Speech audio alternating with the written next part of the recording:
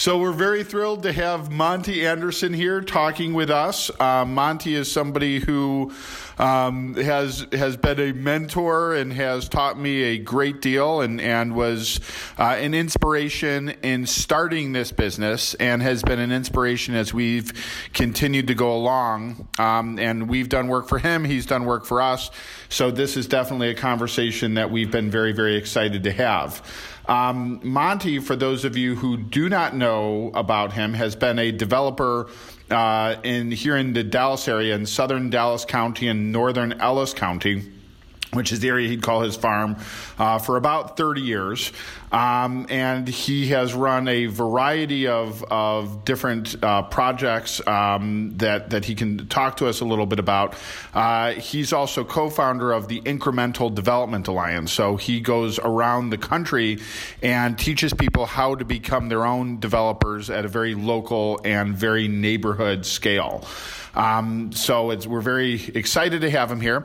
One of the things that we are interested in hearing his perspective about, and we'd like to kind of focus on this, Monty has various properties throughout his farm. He has a lot of tenants, and in particular, commercial tenants, stores, restaurants, small service businesses.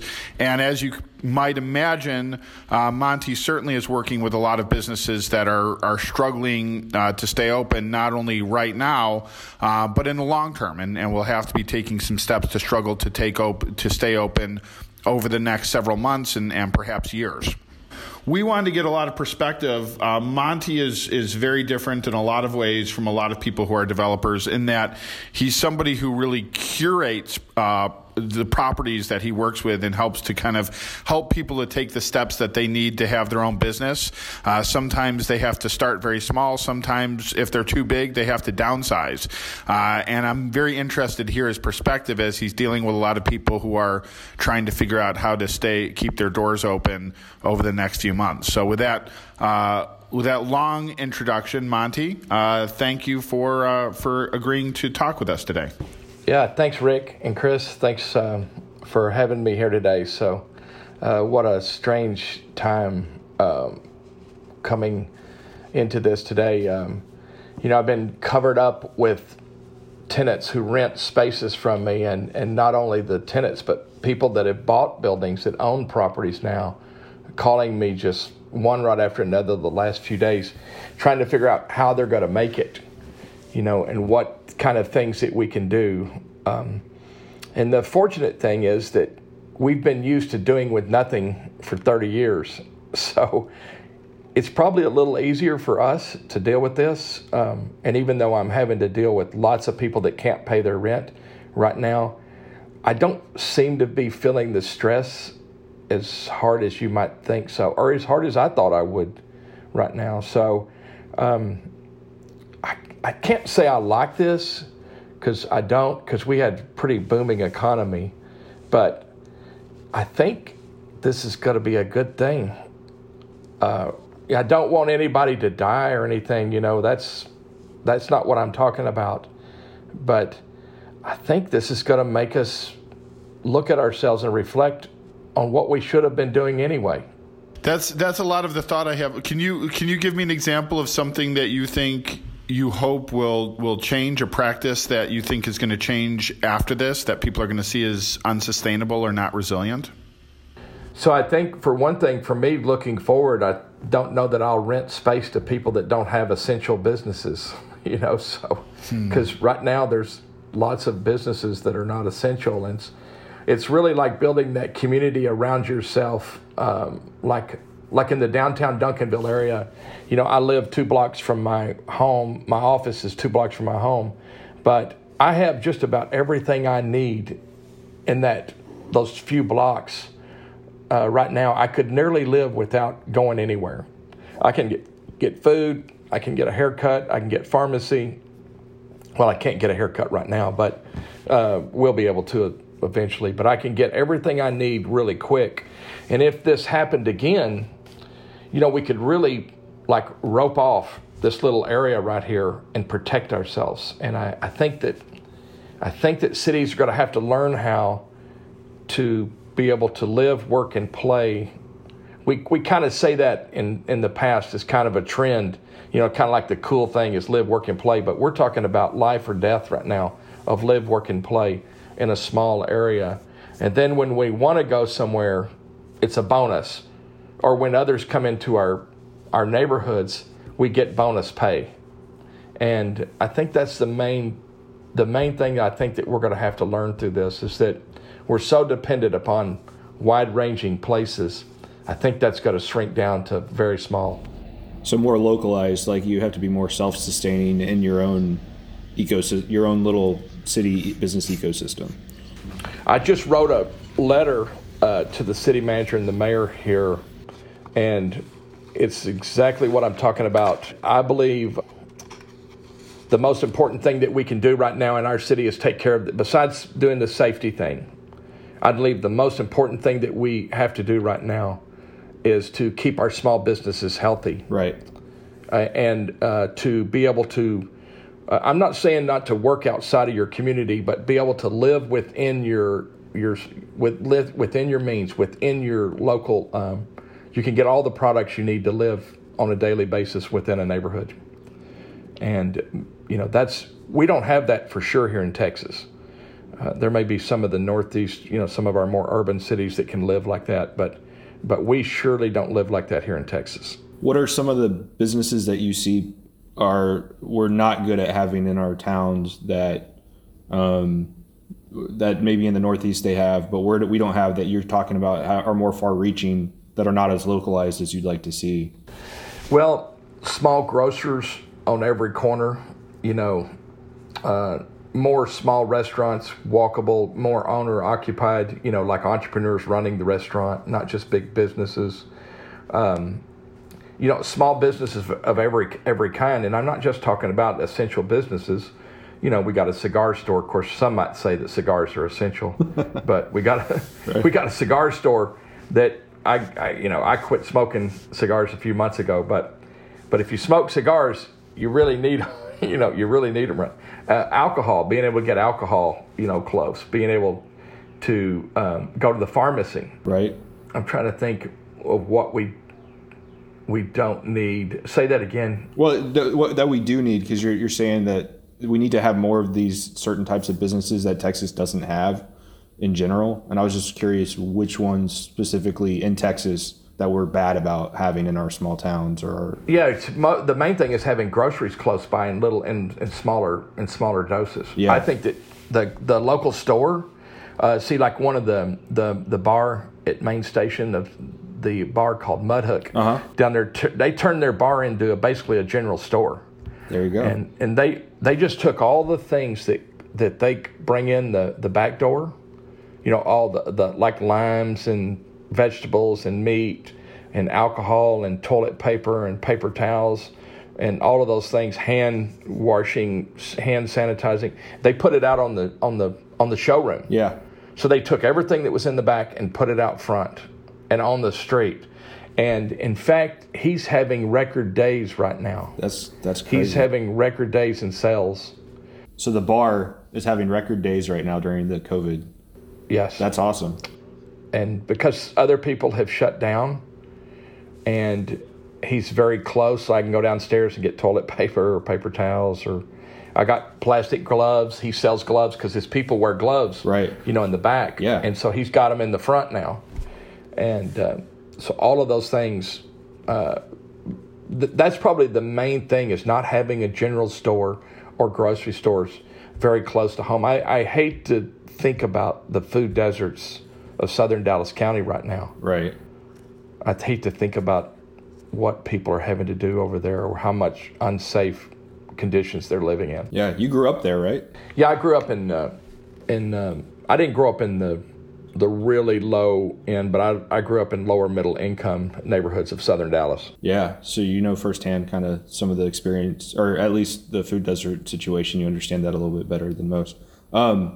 One of the reasons I told Rick, I said, we got to talk to Monty about this, and this ties into what you were just talking about, is how you're talking to tenants and the different issues that are coming up, and how really on a case-by-case basis you're working with them to try and figure out different ways, or just really trying to help out if you can help them out. And then just talking about kind of how you're dealing with tenants on a case-by-case basis, because you obviously still have a mortgage to pay. You still have, bank notes and all these different things, or not mortgages, just a loans. You have all these, you still have bills, and you can't not get any cash flow, right? It's not like free That's rent right. just because of the crisis.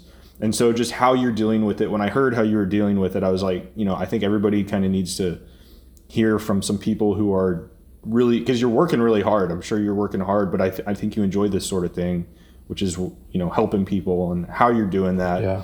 And then maybe later on, what you're seeing of who's going to be successful in doing this, like you just talked about with the bar, because they're adapting, or how they're adapting, and just kind of walk us through what you decided to do when all this happened, and as people come to you, and just your kind of process by which you're dealing with it right now. Because I think an important thing is that you've always dealt with people with an exceptional amount of flexibility and creativity.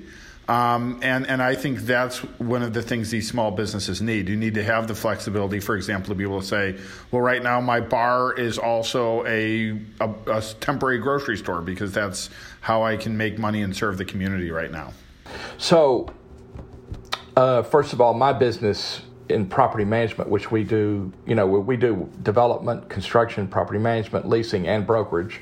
Because of the property management, we're an essential business, because we have medical tenants, grocery stores, food suppliers. We have a bike shop right now. Bike repair is an essential business. Okay. We have people like that are essential business. So we're essential business. So we're working every day. So our office is working every day. We're trying to keep distance, do the things that keep us safe every day. So you're right on all these properties that we own, in partnerships. They all have mortgages. They all have taxes, insurance, maintenance. We have to keep them clean, especially now. We have to even be more clean. That's hugely critical. And none of those people are saying that we're going to get some help as a mid-level kind of property manager, owner. We're going to get some help. I don't see it. And plus, we can talk later more about it. I don't really believe in it. And I am very hopeful that I can figure out a way to make it through this without having to borrow any extra money. Now, one of the things that we've done early on is that we make sure that we try to pay the debt on our buildings down as fast as we can.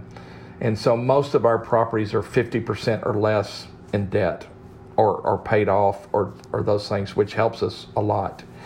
And then when the tenant comes to me right now, I ask them what they think I should do. So I'm going to listen to you and listen to your problems, but I want to see a couple of things from you, or three things actually.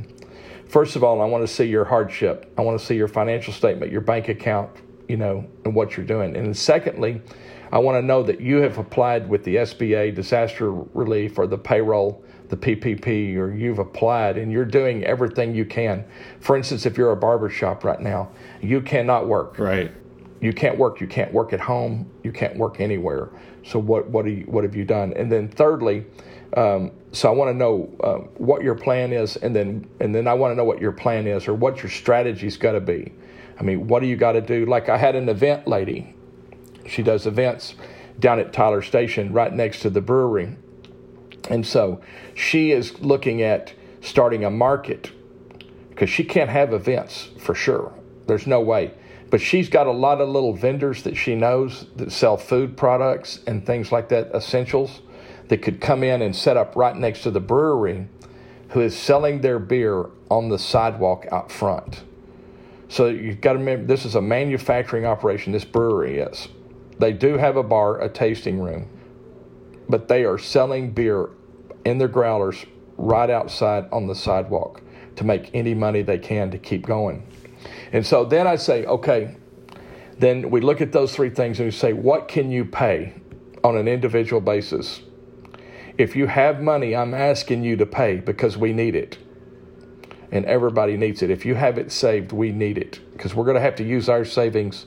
You're going to have to use yours.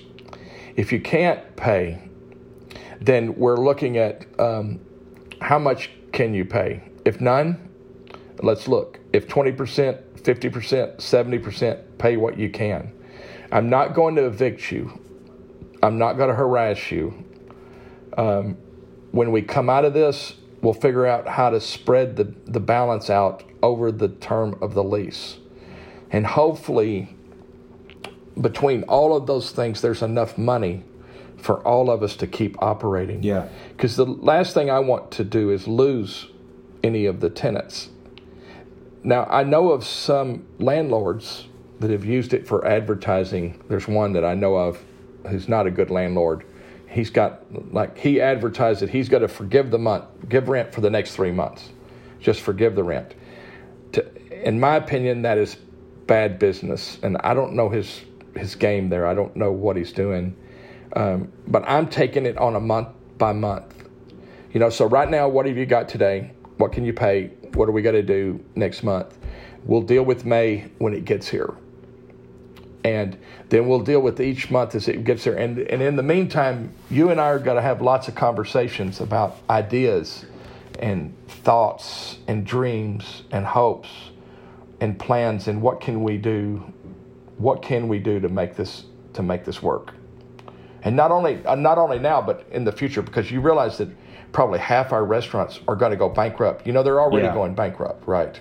There are already businesses going bankrupt. Right. Especially the food service industry. The service industry is really hurting. Hospitality, food service, all that's struggling big time. Yeah, hotels, food, there are going to be lots of bankruptcies here. There's going to be no way to save them. You had an interesting insight when we were talking a little bit before this call, and you were talking about the difference between businesses that stay open even if they're not really making a lot of money, and businesses that close down and have to restart. Yeah. Can you share some more thoughts about that? Yeah, that's a really good point, Rick. You and I have talked about this a bit.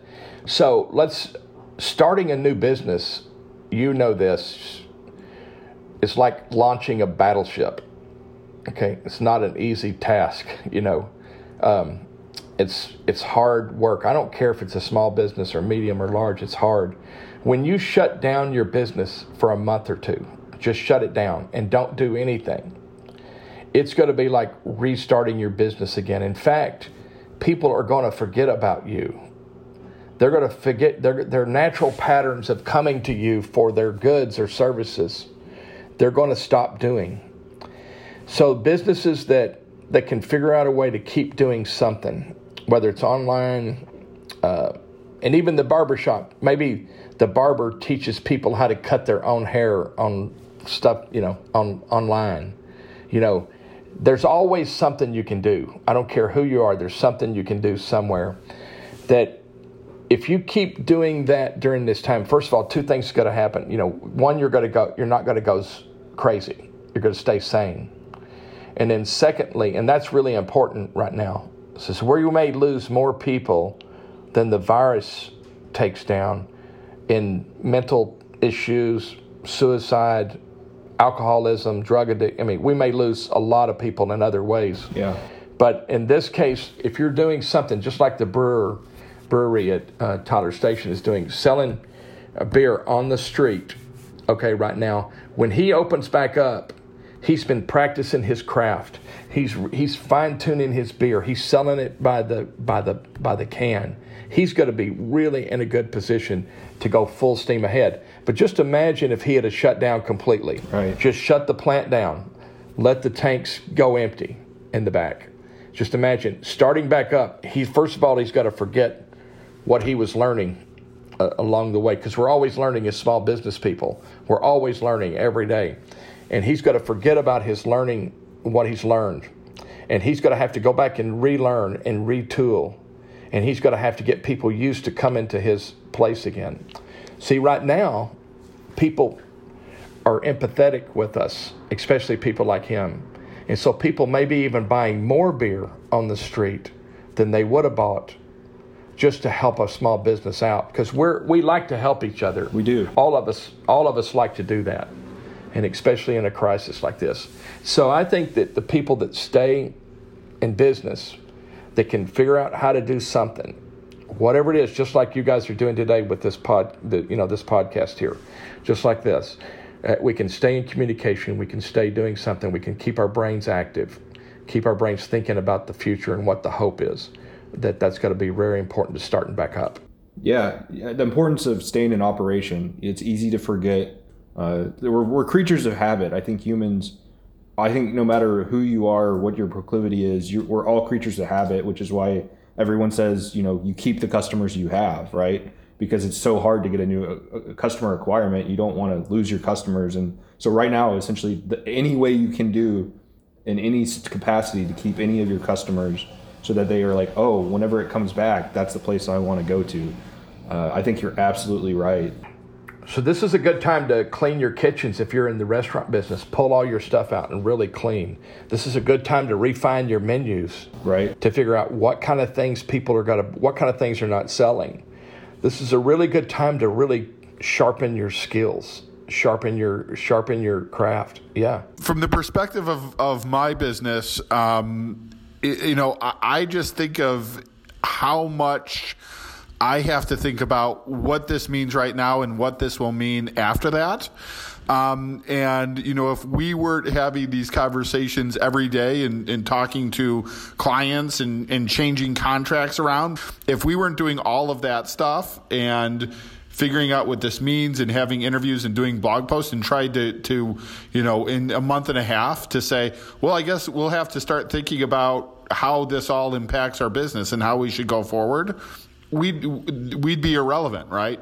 We'd have to close our doors. And I think that there's a lot of these companies and other entities that are going to find that if they think that they can wait, 3 months or 2 months to deal with how the world is changing, that in addition to all the challenges of restarting their business, I don't think that they're going to be able to do it. So with what you just said, Rick, I was thinking about something I wrote to the city of Duncanville. And by the way, for our listeners, Monty is not only has his office in Duncanville, lives in Duncanville, and owns a lot of properties and was kind of the key person in the revitalization of the downtown, but he's also on Duncanville City Council now, so has a lot of different hats. Sorry, keep going, Monty. So there is a lot of stuff I wrote in this letter. Okay, here's what I said to them above. So above all else, I understand the need for safety as a first priority. That being said, if we do not take progressive actions with all the things that we can control, we are going to be hurting in a way we have never experienced. I believe that this crisis will be long-lasting, way beyond our lives. But on the positive side, Duncanville, for instance, is a tight 11.2 square miles with good infrastructure that can be easily retrofitted into modern, relevant, and a walkable city. By making the best of what we have, including the people that are currently here, we have everything we need without going outside our community. Now, when I say not going outside our community, I mean we have to learn how to maintain our tax base and quality of life by creating a city that works, lives, and plays without the needs of others. That doesn't mean that we don't need others.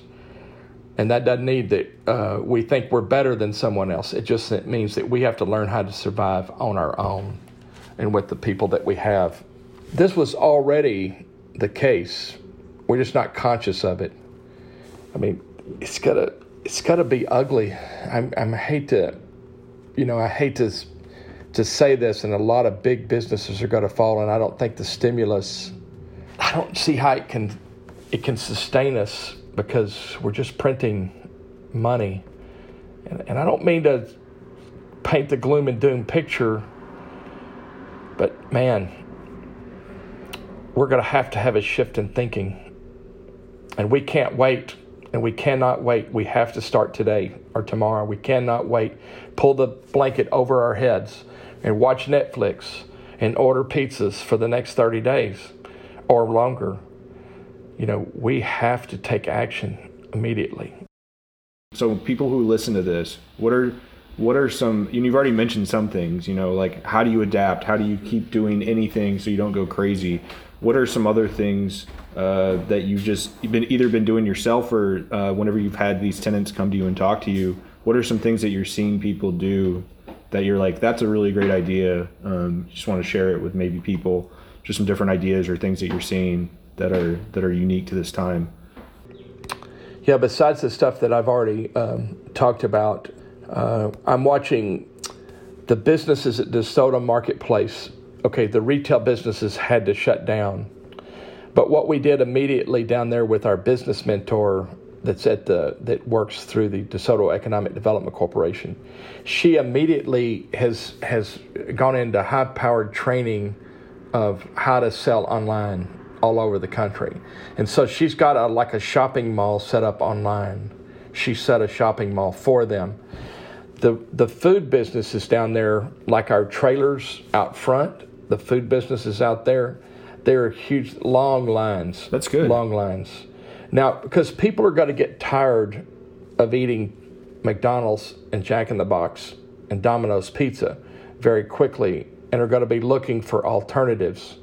And so the main thing for them is because we have 7 plus 3, we have 10 food providers out there, and is to stay open, to be able to figure out how to put their product outside of their window, how to cook it and put it outside their window without creating any unsafe conditions, similar to what Rick was telling me about the pie company and Bishop Arts is doing. Emporium Pie. Emporium where Pie. They basically turned a little walk-in store into a drive-through and have been successful in keeping their doors open. We've got an aisle out there that they can put stuff out that they could actually do a drive-through there, and then we have windows. Thankfully, we cut those windows in that building when we created those small businesses, and none of them really use those exterior windows. And now they're using those exterior windows. It's got to be the thing that keeps them in business. So again, the way we build our environment in the future, today and in the future, we need to really think about because it could be the difference whether we make it or we don't. I've got 3 deals I'm ready to close on myself, 3 new projects I'm getting ready to close on. And I've got to decide whether I go into a shell right now. Okay? Do I go into the shell and just postpone them for a while? Or do I go ahead and get them started? Because most of the construction is essential. So I made a choice. Next week I'm closing on a property, which is very rare and very odd. Thankfully, I have a lender who's allowing me to go ahead with it. And the reason I'm doing it is to keep my people working, is to keep my people busy, because I have a responsibility to all the people that are within my system of keeping one of my goals is to not take the stimulus, and the second goal is to keep everybody working that I am touching.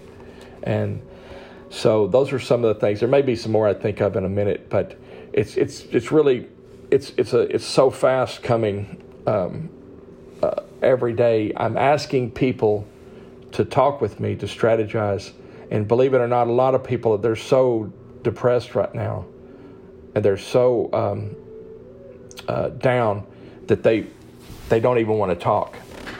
They just really want to stay at home and watch TV and kind of block it out. People are grieving. You're right. Yeah, I think you brought up 2 really important things: responsibility and stewardship, just in these properties that you own. And I think you do a great job with that, and you really have you're very principled in the way that you look at those things.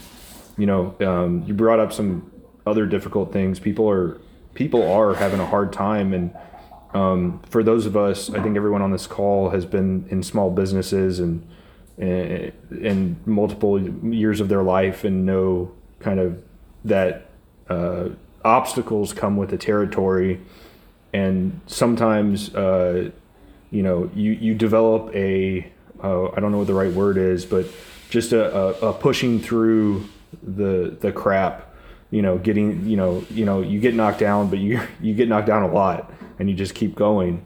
And I know you guys can both talk to that, but the thing is that I think it's important to bring up is for some of these people, you brought it up earlier, that are going to go bankrupt. You got hotels and you got food service, and in a month and a half when this stuff opens back up, I don't think everyone's going to have their job back.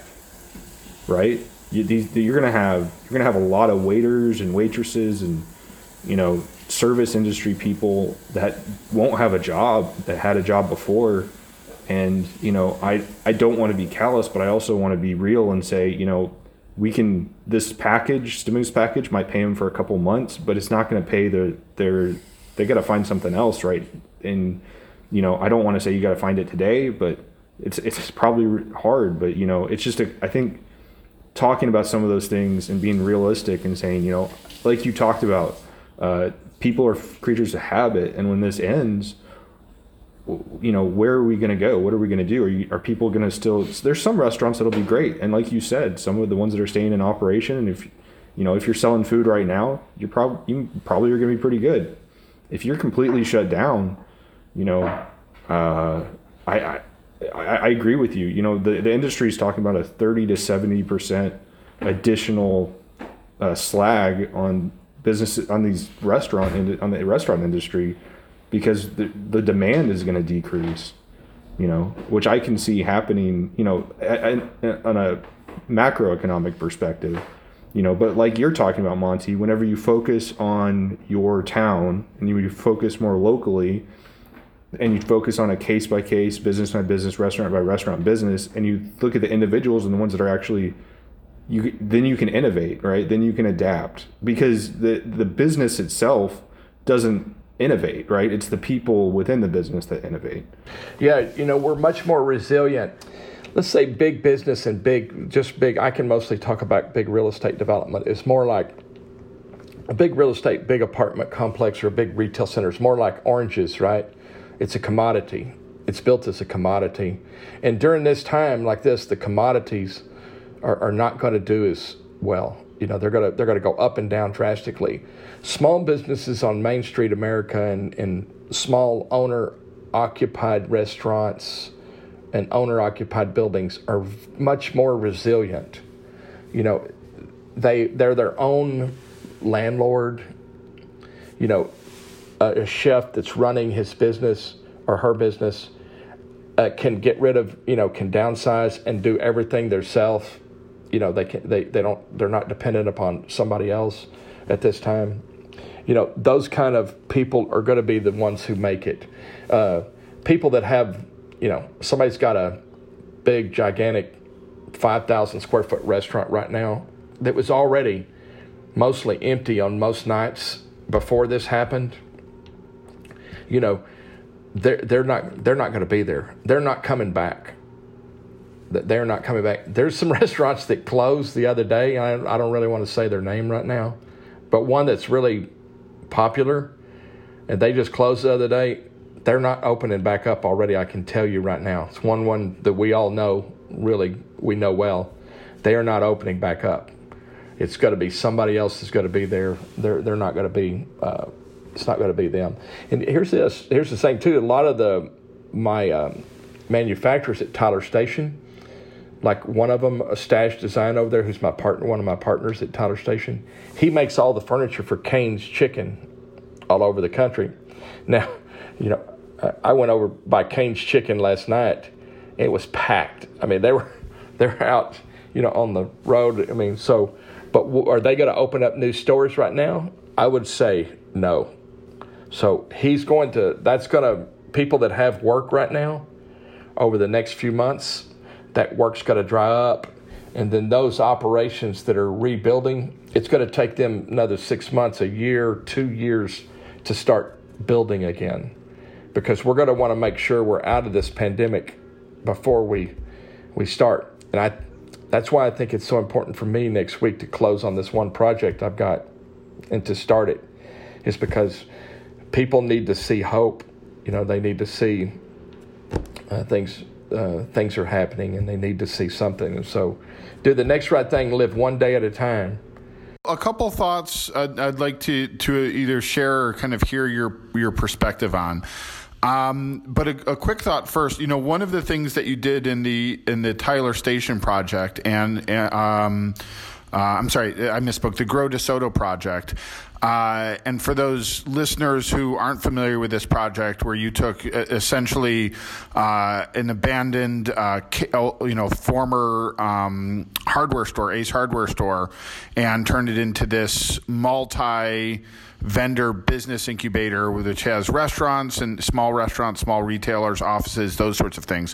One of the things that was done with that were the exterior windows. And you mentioned that at the time, so you had these restaurants, you could go in and go to the restaurants, but you also had these windows that they could serve people from the outside. And at the time, it wasn't very widely used, and now it's being very widely used.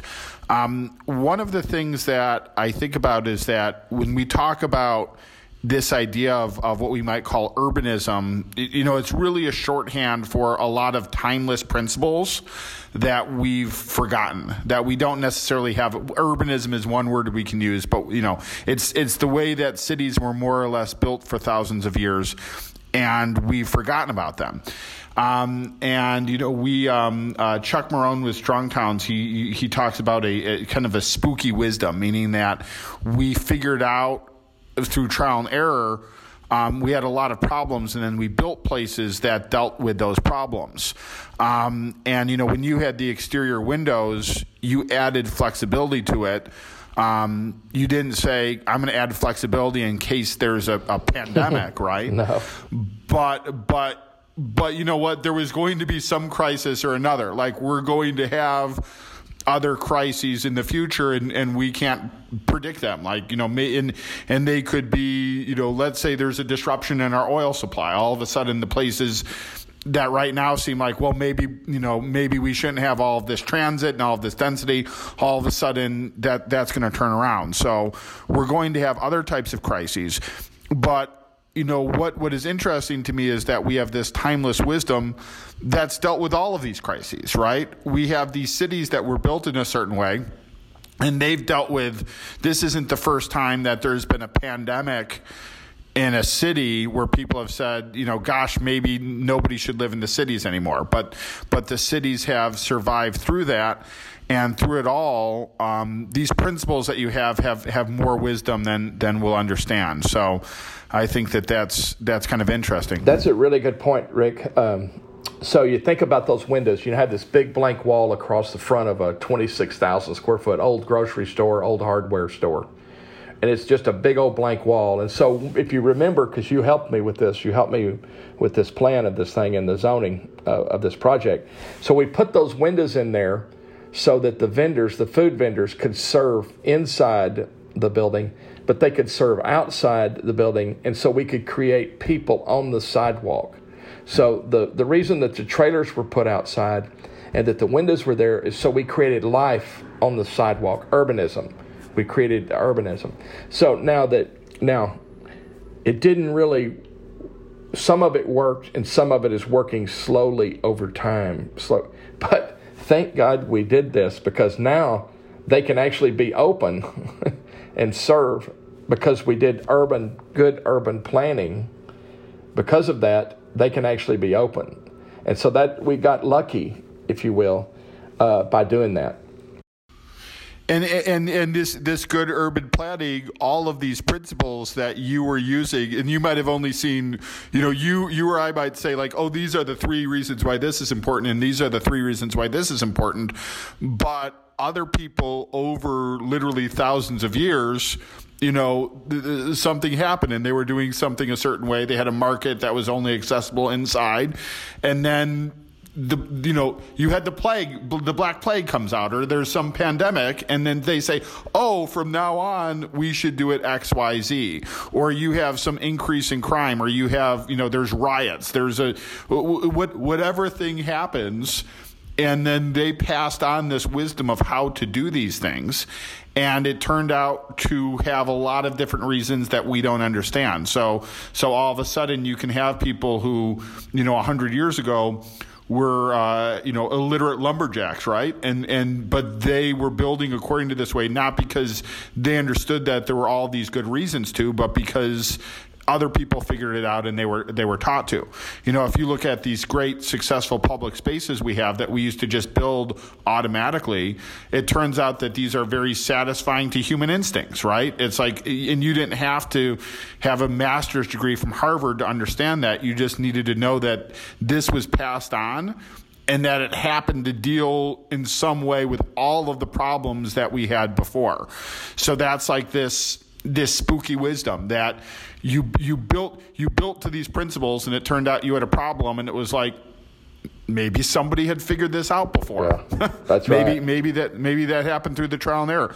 Maybe there's a wisdom that we don't understand and that we tried to throw away, but it turned out maybe that we needed it, and the fact that we've lost it, we're running into perhaps some crises. You're talking about natural patterns.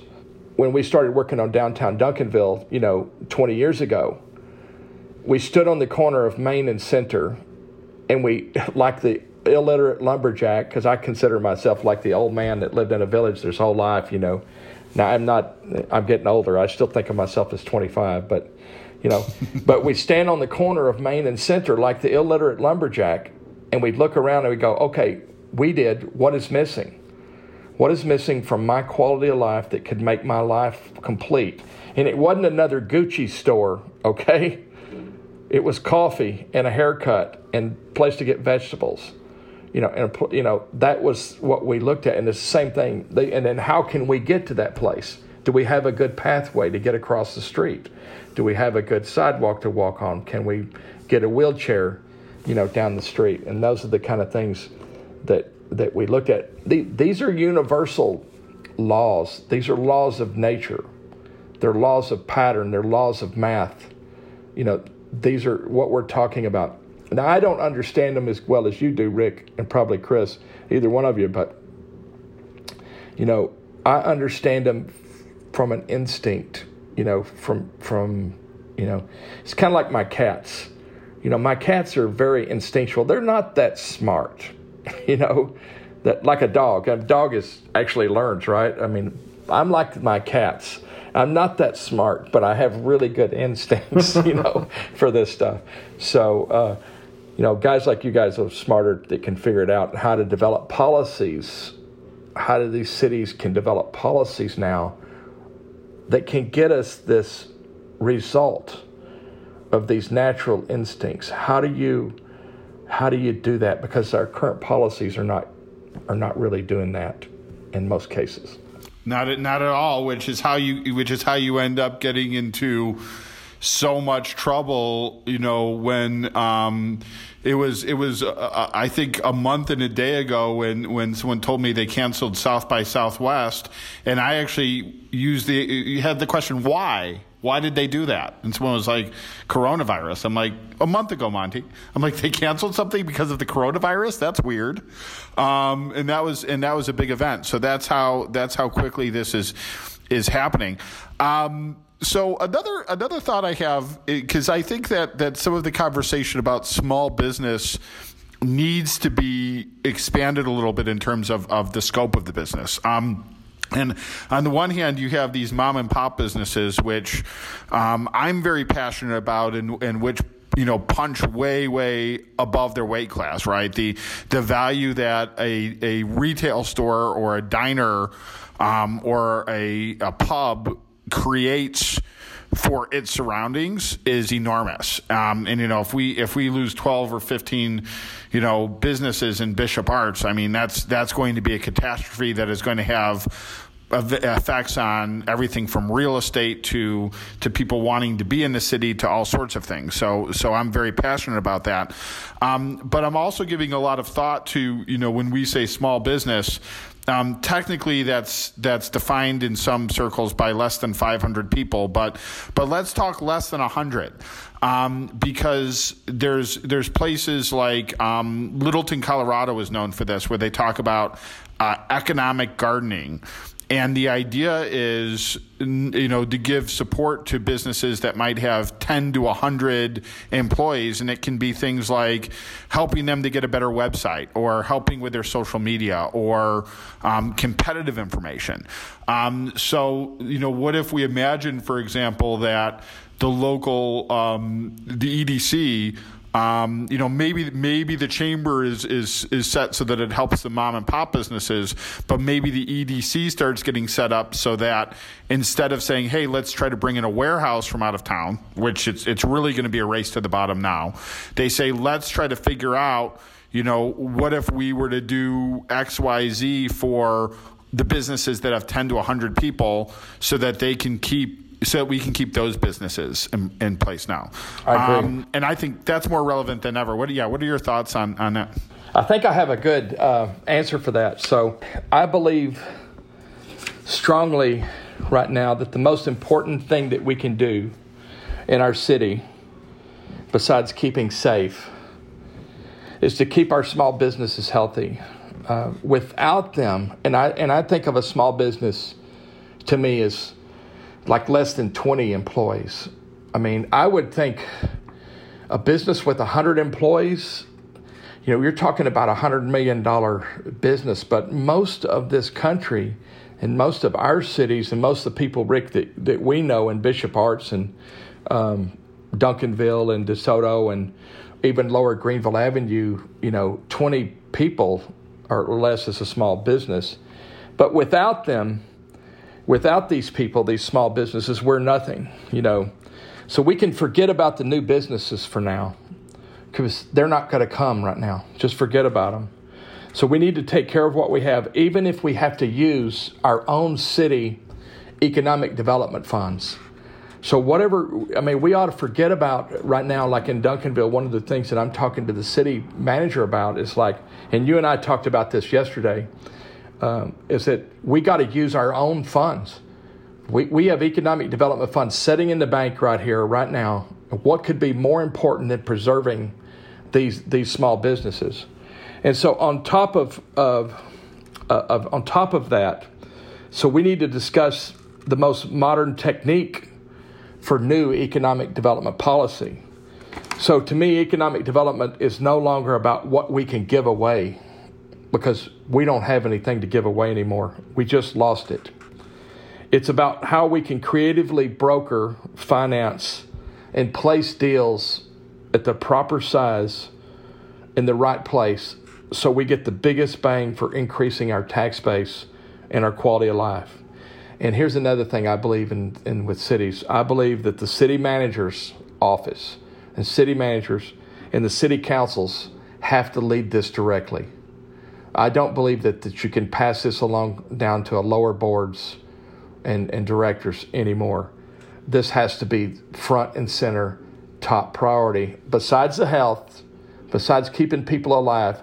But this is actually a lifeline, a bloodline to keeping people alive, in my opinion. Because if people run out of money, just think about it. In 30 days, you think about 60 days, if people run out of money, what's going to happen? You better board your stores up because there's got to be chaos. You answered the question I had, because I was going to say we talk a lot about principles and responsibility and stewardship, and you've mentioned how you do that as a landlord. And now I was going to ask specifically, what you think cities' responsibility and stewardship is, and this is exactly that. This is the answer to that question. So, yeah, that's perfect. And that's also a very good point, that if all of these older businesses, like it's not going to be new businesses. If anything, it's going to be people who've already have a business that they're going to figure out how to redefine it. Like, so, because if you're trying to figure out right now how to start a business from scratch right now, we all know that that's a brutal process, even in the best of times. So you're not starting a business from scratch. You're going to have to figure it out. Oh, actually, right now might be a good time to be thinking. If you hadn't started a business right now, and you're looking at the future in front of us right now, what business would you start? Right. How would you position your business right now? I think it would be totally different than it was 60 days ago. I mean, it's got to be totally different. I mean, what do we want to sell if we're selling right now? You know what business I want to be in the future? In the trash business or the toilet paper business. I want to be in a business for sure that's going to sustain through the test of time. I want to be in that business. And I've been through 4 crises. This is my 5th crisis. The first crisis was coming out of the late 80s, the S&L savings and loan and the oil crisis. And then the second one was when the superconducting super collider project, it was more of a local crisis, was shut down by Congress and the president in the early 90s in southern Dallas. And all these scientific type people and smart people left. And all these houses and buildings were on the market all at once. And then the third one was 9/11. 9/11 was for sure a crisis, financial. And then the mortgage crisis of 2008, in that period. So I've been through 4 of these crises, and knock on wood, I've never had a foreclosure or a bankruptcy. And the reason that we were able to make it through these crises is that, first of all, I was working on Sundays. I'm working every day of the week, thinking, and not just working physically, but a lot of it is thinking and talking to guys like you, which you guys have been, believe it or not, all the conversations we have makes a big difference in what I do and what I think. So these conversations are really important. But and to know my craft, to know what it is, and to make my craft better.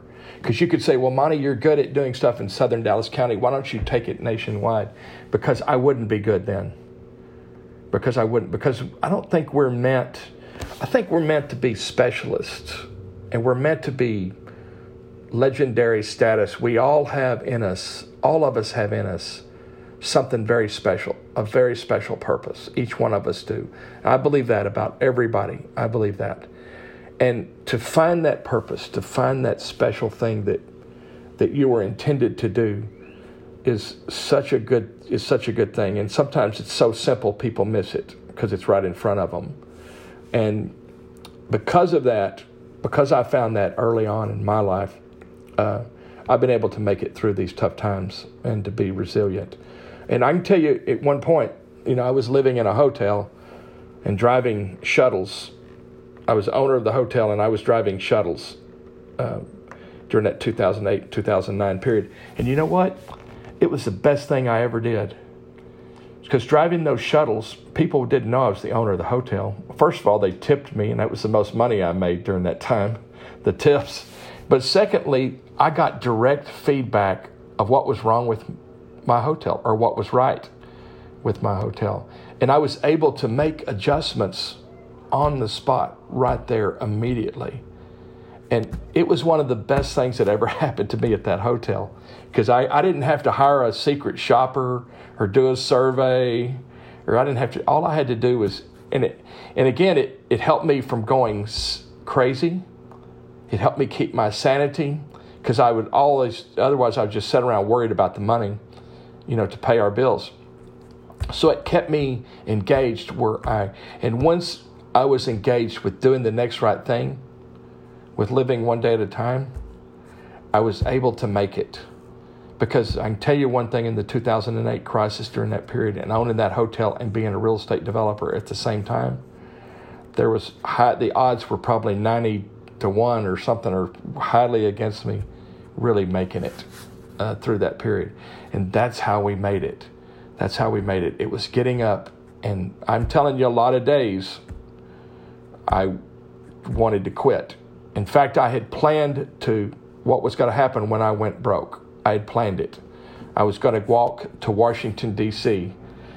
from Texas, through every small town in America, and talk to every small business person I could talk to. That was going to be my goal. And just talk, and not try to get publicity, not try to get anything. Let it evolve over time, and just get to know people with the same problems. And that's what, and Forrest Gump actually inspired. It was kind of a Forrest Gump thing, he took off running, He just kept going. It was kind of that thing. So, but anyway, that's kind of But those crises are good times to start a business. Yeah. So if you think about it right now, if you're looking for or restart your business and sharpen your skills. I mean, I think of it definitely as a restarting, and in a way for us, we've long been kind of believing that the way that we plan and the way that we invest in our places is unsustainable. So that gives us I feel a little bit more prepared for this, because I felt for the last several years like we were already kind of in the beginning phases of a crisis. It just wasn't as obvious. But I think for other businesses, it's like they're going to be able to have to figure out ways to redefine themselves, because they're going to be something else. Even if you have a restaurant after this, or even if you have a bar, or even if you have a store, it's like, I think you're going to have to think differently about yourself, because we are going to be in a different world, at least to some extent. Whether we bounce back from this in 5 years, or whether this is multi-generational impact, I think it's going to have that type of effect. One of the things that we discussed is Christopher and I have discussed this a lot, actually, but I've been talking with you about this a little bit, is kind of redefining what we did think of before as incubation. Because before, right now, a lot of the things that you did with, for example, Tyler Station and the Grow DeSoto project, as well as some others, the idea was, okay, this is somebody who makes good cupcakes, but doesn't have all the other skills to run a business.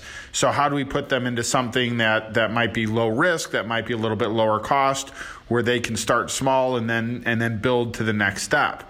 Now we might have somebody who had a cupcake shop and ran it for 5 years and has a customer base and had a bunch of employees, but they're not going to be able to have that cupcake shop now, but maybe they can go into something smaller and do something. Or maybe you have somebody who had, the most legendary barbecue in a town, and they're shut down.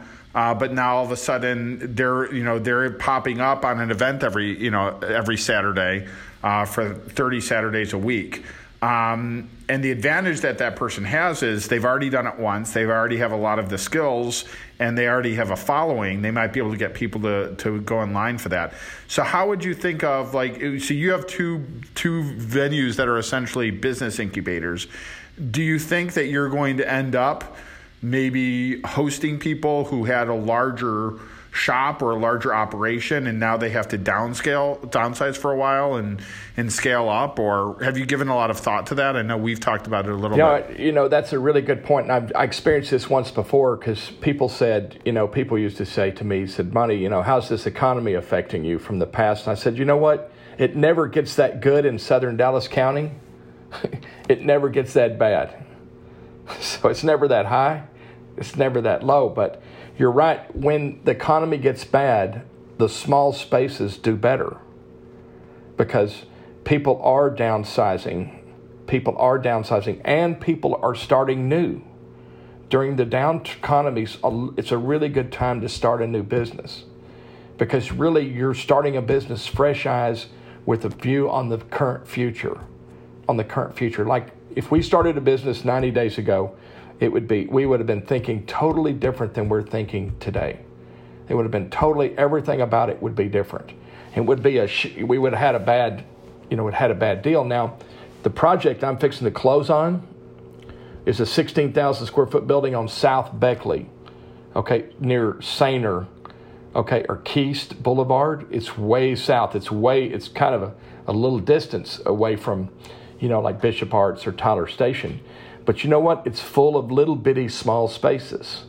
So people that are gone broke or lost their jobs at the restaurants, but that were cutting hair or doing eyelashes or wanting to have a small restaurant, this place is ready for them.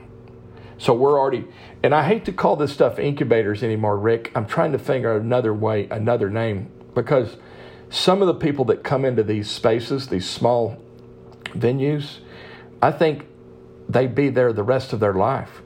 Because if you're making cupcakes and you're there every day and you love doing cupcakes, and this is what happens to chefs, many chefs that I know that have gone broke. So they start one restaurant, they're the chef back there working in the kitchen.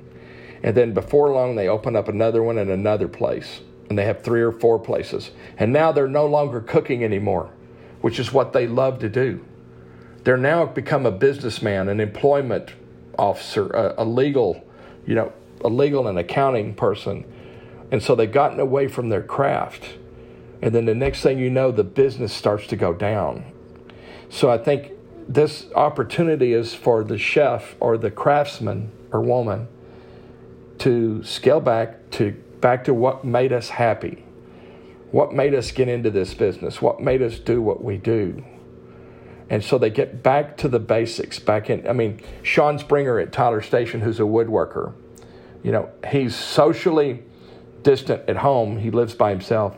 And then his shop is basically mostly just him by himself in there working. And so he's made a conscious decision to be a furniture maker, he's a legendary furniture maker right now. He is. And he's out there just working away right now, building he might build on a table for a month. He might build on one project for a month. He's doing what makes him fulfilled. He's fulfilling his purpose, and he's doing something. And I think that we're going to see a lot more people think about their purpose. And what is it all about? Is it just to make another dollar? Don't get me wrong. I'm a capitalist, okay? I'm definitely not a socialist or leaning that way. I'm a capitalist. But I'm also a conscious capitalist. And I think that, making money is important for sustainability, but it's not the reason that I work. But without money, I can't do another project. So that's why I say I'm a capitalist. So I can't do. But I'm thinking these small spaces, we don't want, I try not to call them incubators anymore because they can incubate. Because we have places where people can start in business for as little as $150 to $250 a month. I think we probably need to do one of these once a week because we could go on for another hour. I think about, filling empty spaces and the ideas, because we're going to have a lot of empty spaces. And I think talking about that's going to be really important. So I think we should talk about that next week. You talked about, money, and I've heard it said that life, we have to breathe to sustain our life. Like getting revenue for a business is like oxygen for your body. But the point of life isn't to breathe, but you need it to keep going, right? And so I absolutely agree with that. You talked about seeing hope and how important it is that we see hope and have some sense of normalcy, in the sense of like, you're going to give people, my construction workers need to work right now, which relates directly into what you said. Like, what's the next right thing to do, which I think is a great thing to kind of take away from at least this last hour of what's the next right thing I can do. I heard a podcast on Joe Rogan with a Navy SEAL talking about this exact crisis and getting through SEAL boot camp. And he said, the people that drop out are the ones that are thinking a week ahead or 3 days ahead, because they're like, I can't do this. He's like, I thought about my next meal. He's like, it's hell. And if I can get to breakfast, if I can get to lunch, if I can get to dinner, he just took it like one little, now maybe you're not going through a hard enough time that you got to just be like, man, how do I get to lunch? But you're right, one day at a time, right? We got to take this one day at a time. And it's a lot easier for us whenever we think, don't worry about tomorrow. Today has enough trouble of its own, right? So just take it one day at a time. I think those are really practical steps. And I think that you're doing a lot of those things with your tenants of like the next right thing. I want to talk for another hour. I think we should just talk about a lot of this stuff next time. I don't know what summary of thoughts you have or Rick has, but that's my summary, and I really appreciate you taking time to. What I'm really gonna take from this right now is what's the next right thing that I can do each day, to get through this, and whether it's for me or for people around me, and I think that's a lot of wisdom, and I appreciate that. Yeah, I think there's so many things we could talk about, and I'm gonna let Monty get the last word. But I had a thought that connected so much into what he said about incubators that I don't want to miss it. In Little Italy in Chicago, Little Italy is not what it used to be, but it's still kind of a place. There was an Italian ice. Basically, almost like a shack, right? That my father used to go to when he was a kid. And my father would take me there when I was a kid, and it was one of my great memories, right? And it was open just during the summer, and you'd have lines. And when I went to grad school, I lived right by where that place was, and sometimes at grad school I would walk over. And on the summer months, there were lines all the way down the street, right? So I don't know if that place is still open, but it probably has been around for 80 years, and it's as popular as ever. So if they had thought of themselves as, we're going to be an Italian ice incubator, and we have this little stand right now, but eventually it's going to be this, huge Italian ice place, right? They'd probably be out of business. But they're this tiny place that's legendary, that has lines down the block, and that has been sort of an anchor and a beloved place that's helped to kind of keep what's left of this culture there in the neighborhood. So I do think that's a good point. I think that there's some places that can incubate and are start out small but then grow. But there's nothing wrong with having a great Italian ice shack or a hot dog stand, right? If you've got a great hot dog stand that's popular for 40 years and makes money for the person, that's fantastic. And I think that's an important point, and we should come up with a better word for that going forward. Yeah, I agree. And you get it, you understand it. And right now, I have a vegan place down at DeSoto Marketplace. Okay, and my challenge with him, because he's legendary, my challenge is to keep him legendary and keep him from franchising himself. Because he wants to franchise himself and open up all over the place, and I'm trying to keep him down. And some might think, well, Monty, you're keeping him down. You're keeping it. I said, no, I'm trying to keep him great. I want him to be great. I don't want him to be another statistic of an out of business, so another restaurant out of business. But back to what Chris said about doing the next right thing. Here's something. A long time ago, in a faraway place, I was in a bad, I have a lot of issues in my life, you might say. And I figured out how to deal with those issues. And a guy told me, I was trying to get through some really tough times, and a guy named Steve Meeks, he said, do the next right thing, Monty. And I said, and I was at home, and I said, well, I didn't have a job. I didn't have anything going on at the time. And I said, well, what the heck is the next right thing? He goes, I don't know, you tell me. I said, did you make your bed? And I said, no. He said, go make your bed and call me back. I made my bed and called him back. Next, he said, okay, did you clean the kitchen in the house? I said, no. He said, go clean the kitchen in the house and call me back. Next, after that, he said, did you clean the garage out? Clean the garage. And so all these years I've told my kids, and I've told other people all the time, that really I'm just a cleanup man. That's really all I am. I just clean things up. And I say right now, if you don't know what to do, you go clean things up. In fact, my youngest daughter, who's just came to work with me at our company, her husband, he's a really good guy, and he used to work with us many years ago. In fact, that's how they met. He had a big-time job with a big developer building restaurants all over the country, making a lot of money. Okay, he was making a lot of money. Okay, 2 Sundays ago, they called him on Sunday morning and fired him. Okay, on the spot. It was like that restaurant. They were building restaurants, 10 or 12 a year on leased land, not even on land they owned. Okay, they were building, and so they fired him. And so she told me he was really down. And she was down, because they have 4 kids and all this income. And all of a sudden it popped into her head. My dad said, clean the garage.